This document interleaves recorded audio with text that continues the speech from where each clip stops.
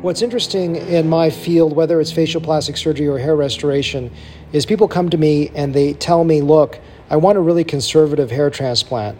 What that means is oftentimes they come to me, they want this little patch of hair in the top of their head when they really should need a really nice hair transplant where their frontal frame is there. And I tell them, look, I want you to look natural so no one can tell, but I want you to have a frame to the face which actually gives value to you. So when someone looks at you, they don't think you're balding or thinning.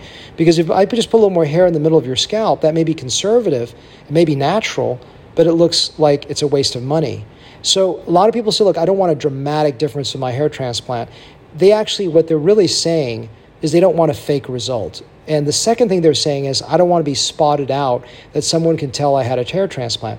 Well, when the hair transplant's natural, when it's in a good position for the face, what's shocking is because it slowly grows in that no one even knows I did it. I've taken men bald as top of their, like shiny bald, I put hair on the top, and usually what happens is someone may go, God, you look great.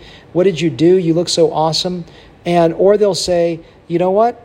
I love who your new hairstylist is, and they can't figure it out. So I like to get rid of the word conservative, which means nothing to me because it's a useless term, or the negative term dramatic, which is like, oh my God, it's so dramatic, I can't know. You want a natural result that actually does something of good purpose, which is dramatic in the sense that it looks really good for you, but not dramatic in the sense it looks fake, looks overdone, or is spotted out. So hopefully this concept that I like to use the word natural, and I like to get rid of these terms conservative and dramatic because they mean very, very little when good hair transplant is done for you.